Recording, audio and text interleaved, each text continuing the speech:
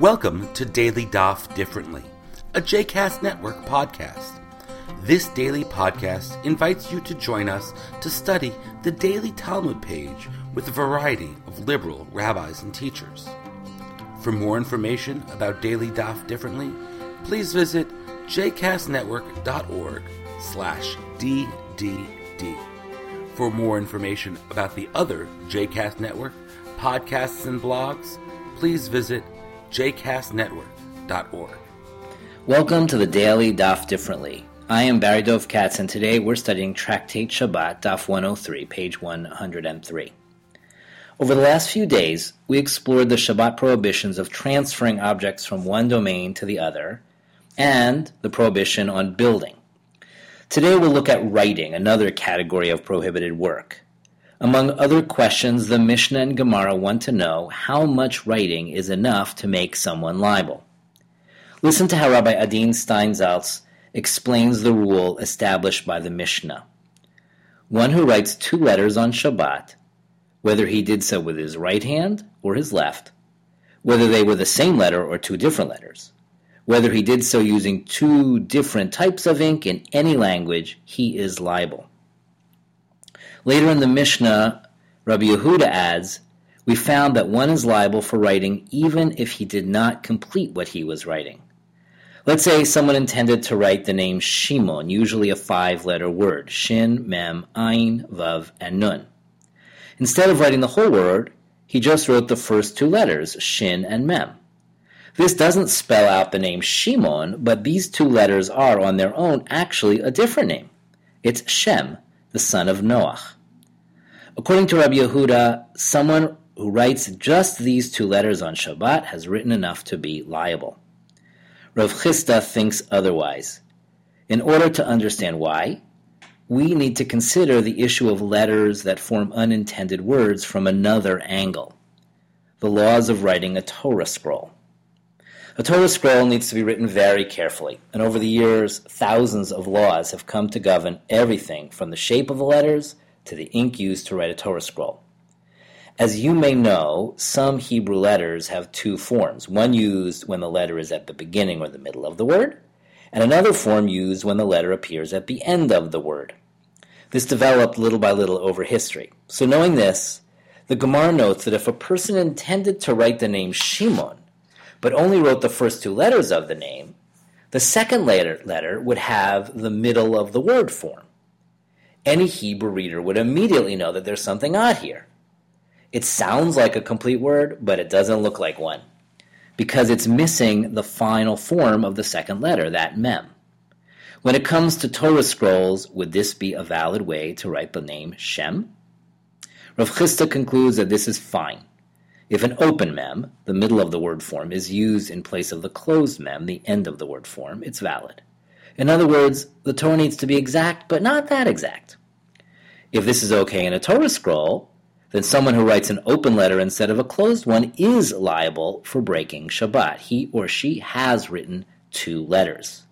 Not so fast, comments the Gemara.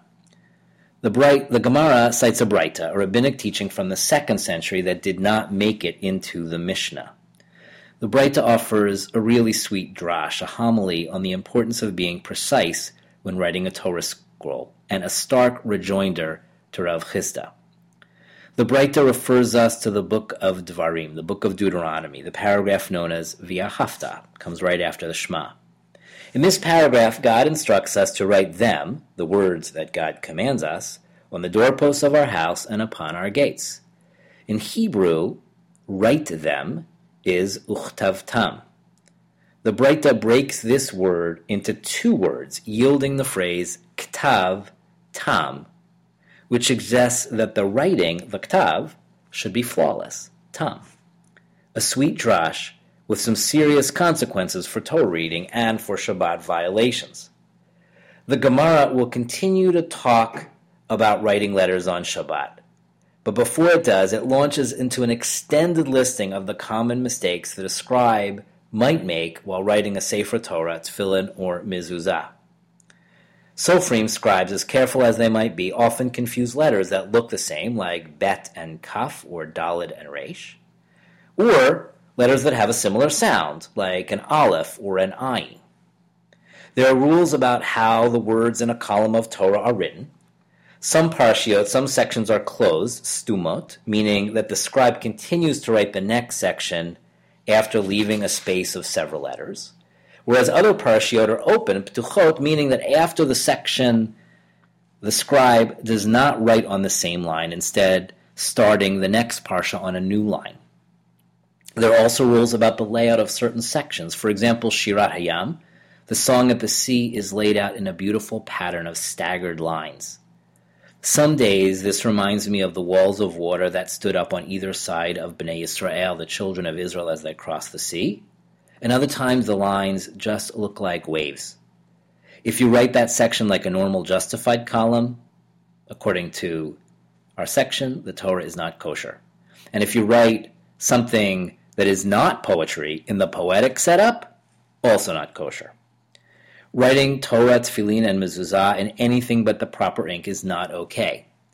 And for those who are curious, kosher ink is made by combining gallnuts, gum arabic, and copper sulfate, which creates an ink that will stick to parchment and in most cases remain black for a very long time. The Gemara also adds that writing God's name in gold is not okay. In fact, no letters of the Torah can be written in anything but black ink. According to some, the reason that God's name is specified here is that one should not think that he or she will create a scroll that is more special than any other scroll because it gives honor to God by having God's name in gold. A scroll, if it's made correctly, is kosher or it's not. And one scroll cannot be more kosher or more precious than the next because of how God's name is written. All of this in response to Rav Chisda's assertion that if an open mem, the middle of the word form, is used in place of a closed mem, the end of the word form, it is valid. The page ends, after this long digression, with Rav Chisda's offering a spirited defense of his position. The passion with which the sages debated the laws of holy writing and how that affects the laws of writing on Shabbat is remarkable. The sages knew that letters are vehicles of the holy. Basic shapes come together as forms, which combine to become words, which turn into sentences and paragraphs and books that enter our hearts and teach us the language of sanctity. And so even the white space on the inside of a final mem is significant and worthy of attention.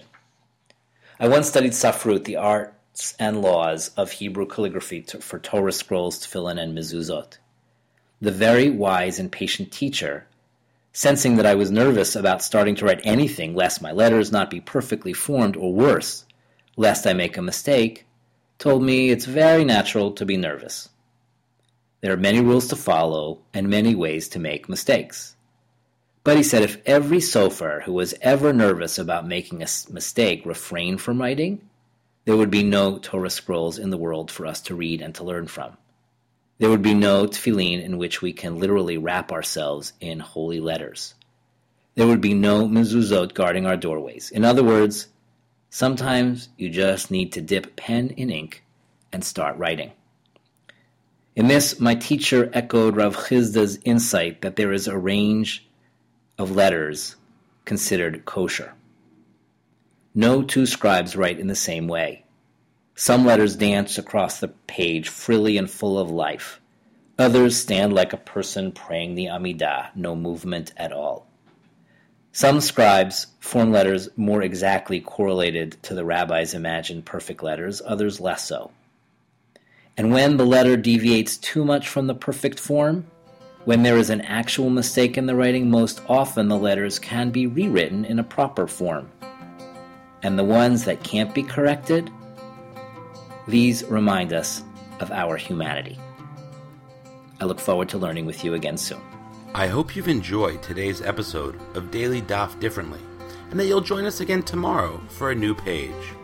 The music at the open and close of this episode is Ufros from the Epichorus album One Bead, available on Bandcamp, iTunes, and Spotify.